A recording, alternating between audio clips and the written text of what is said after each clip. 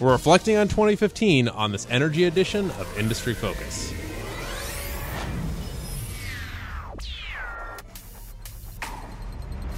Greetings, fools. I am Sean O'Reilly, joining you here from Fool Headquarters in Alexandria, Virginia. It is Thursday, December 24th, 2015, and joining me to help load up Santa's sleigh with energy stocks is Tyler Crow and Taylor Markman. What's up, hello, guys? Everybody. We are totally recording a podcast the day before Christmas, just for everybody's enjoyment. Ho, ho, ho. Ho, ho, Ho, ho, ho. God bless us, everyone.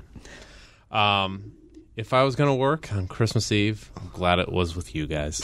If we were working on Christmas Eve. Cheers. Guess we'll just dive back in unless, I don't know, somebody wants to. No, take No, it away. no. Take it away. All right, diving right in. Segment 1, a somber review of the Energy Fantasy Draft. This one is a doozy, Dun, ladies dun, and dun, gentlemen. dun, dun, dun, dun.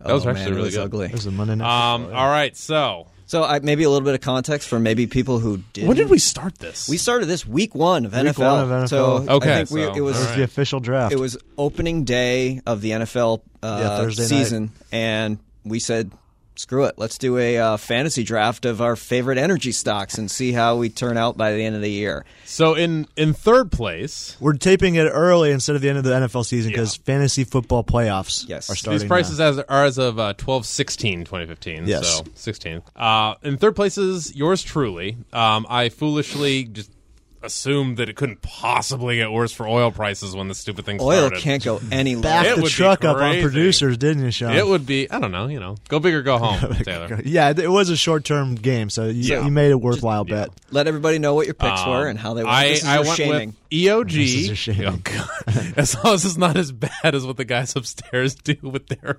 Oh my God! You have to publicly Have you announce to heard- everybody on the on our podcast, all 5 people that listen, what you did. I picked. Actually, I'm going to start with the worst, just so I can make myself look smarter at the end. Lynn Energy at 3.5. It's at $1.37, so that's down 60%. Oops. I swear the hedges will save me. In second, it's Continental Resources. I just had to go with Harold Hamm. That's actually not doing too badly considering what oil prices have done since this started. Keep telling yourself that. And he's the lone survivor of the Frackers book I mentioned in last week's podcast. Oh, are all those guys literally gone? Out of the business. Oh, yeah, wow. so Okay. it's EOG is obviously still doing very well, yeah. but the guy, Papa, that they talk about is profiles like a half dozen guys in the oil industry. Aubrey McClendon, gone. Tom Ward, gone. Sharif Suki, gone. just recently gone. George Mitchell passed away. So Bless his soul. But Pioneer. But yeah, the only one left. Only one left is Harold Hamm. I picked that at 29. It's a 26. That's I not mean, too bad. That's whatever. I don't know. And last but not least is EOG. I picked that at 78. It's at 76. So, I mean, down 3%. On the whole, down 24%. In second place is everybody's favorite energy analyst covering, in particular, Canada, Taylor Markman. You had to just qualify with covering Canada, huh? You couldn't have just left it at everyone's favorite. Am I wrong? Am I wrong? Okay. What did I pick again? You don't even know. I know I do, but I want All right. I want to hear your voice say it. So your best pick was Silver Wheaton. Silver Wheaton, up almost 13%. So kudos. Second place was Spectra Energy. Picked it at 28. It's at 24, so down 14%. Thank you, Kinder Morgan, for crushing that Yeah. performance. And Devon Energy was your worst pick, down 23%. You picked it at 40, and it's at 30.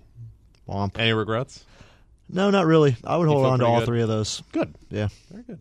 Just disclosure, we did not actually purchase these. No, Yeah. this is These are a paper portfolio. hypothetical, yes. And the winner of the 3 of us, Victory is ladies mine. and Come from gentlemen, behind. up a whopping 1.5%. Tyler Crow. All right. Don't spend those winnings all in We one should place. have warned everyone to turn the volume down before Sorry about that, everybody. I'm sure Austin can fix that. It's okay. I wanted to emphasize that Yeah. awesome return, 1.48%. Yeah, we had a great year. Best performer was Solar City coming up from behind. we Wow. By the way, had How we done this, low? How down were you on that? we were down It was like 30. It was Lynn 40%. Energy bad. 30 to It was 40%. Lynn Energy bad. And had we Maybe done this, what do you buy it at?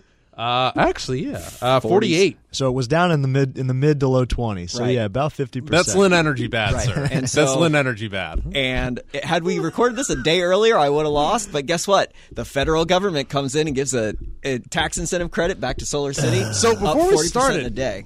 I mean, correct. Nobody saw this coming. Nope, I didn't. Nobody. I would have bought I more don't think- Solar City if I had. I edit all the little Solar City articles that go through Fool.com along with Tyler Crow here, and I came out of nowhere. I mean, I didn't even catch wind. I don't know. I mean, there was some lobbying on it, but nobody thought that anything was going to happen. And yeah. I certainly, when I made that pick, some sacks of money were exchanged, Yeah. but nobody thought. when I made that pick, I had no premise of like they're going to extend the investment tax Right. credit on it. I just thought it was going Draw to be the able line to do and it anyways, things, yeah. or do some sort of growth and be decent. But hey, you know what? If you have to drop back and throw a Hail Mary, It's still It rising works. now, too. Might as so well throw it to a growing industry. yeah. Good for you.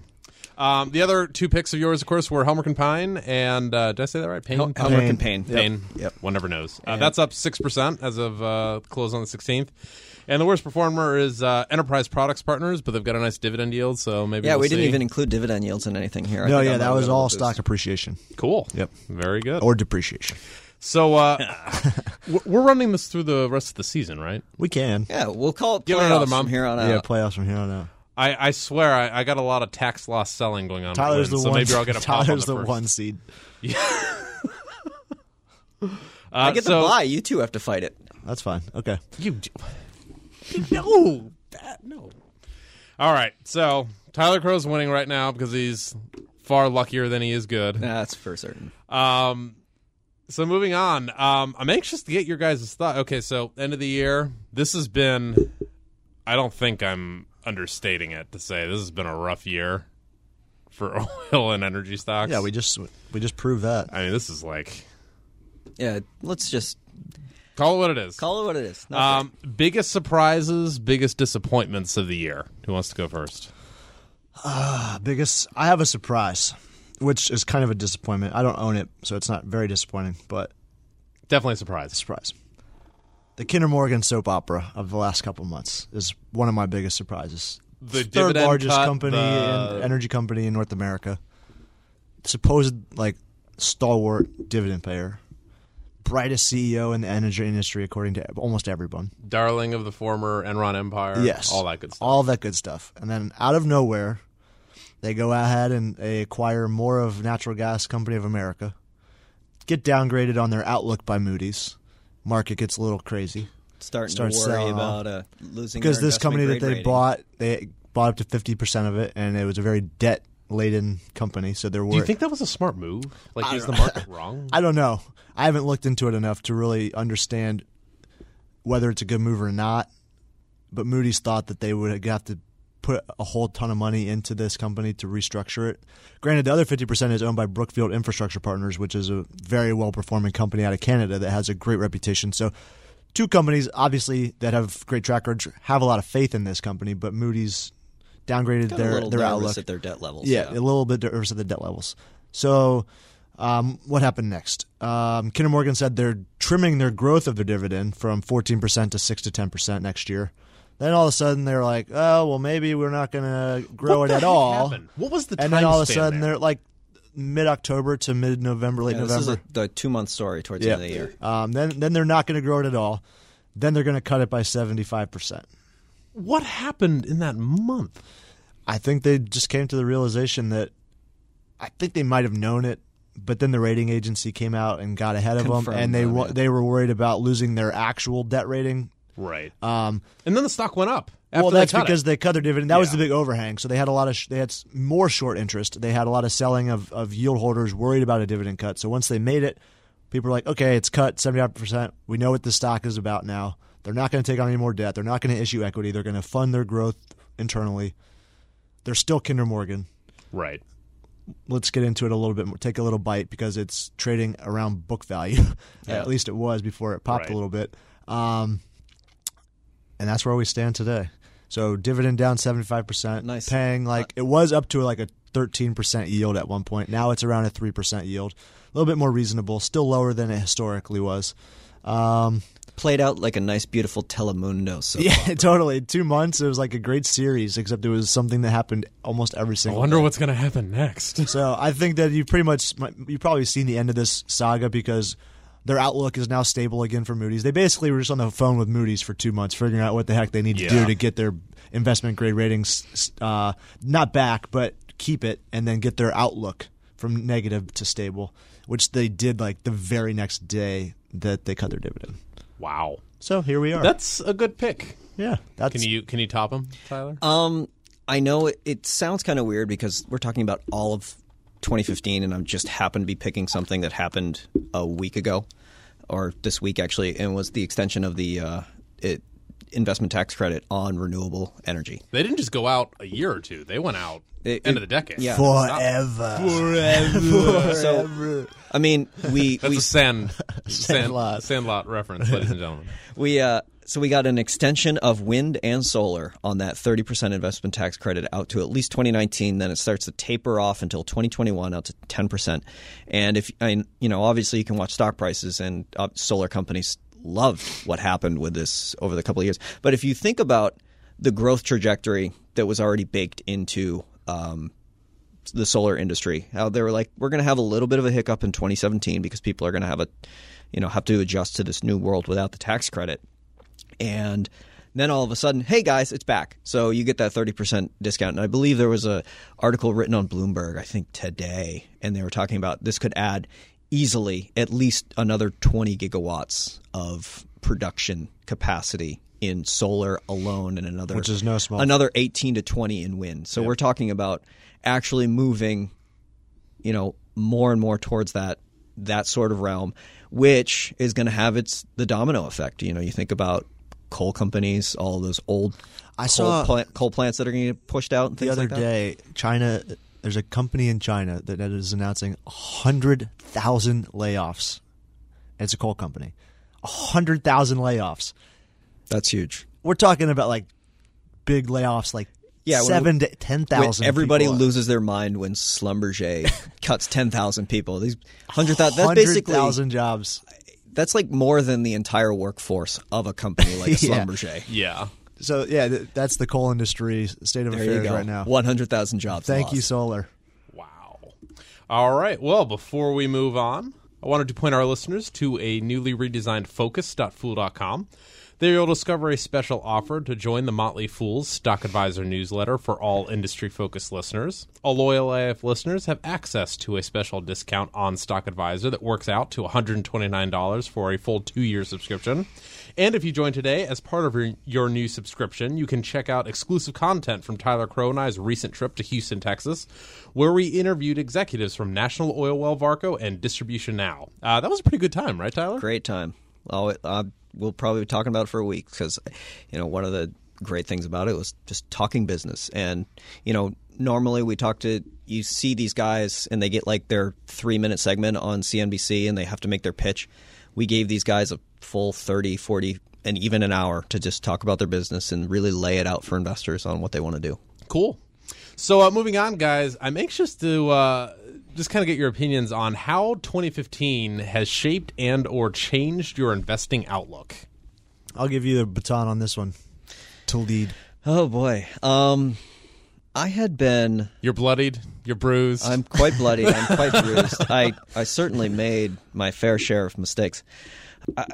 I had been leaning towards in 2015, but totally confirmed it here, was the idea of if I ever hear an executive in the energy industry ever again say, we will grow into our debt load, I am going to run away for the hills as fast as I possibly can. I think it's a good one.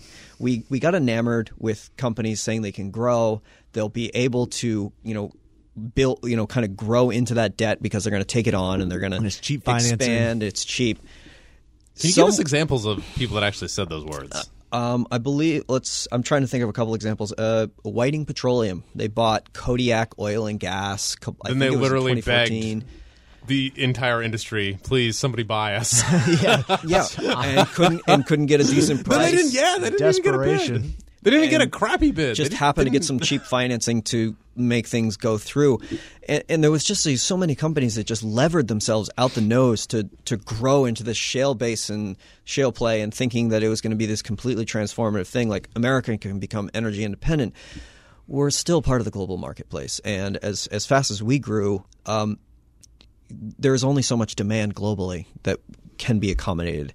And, some places are going to lose, some places are gain, but we can't gain as much as we thought could be added to the market the way that we did.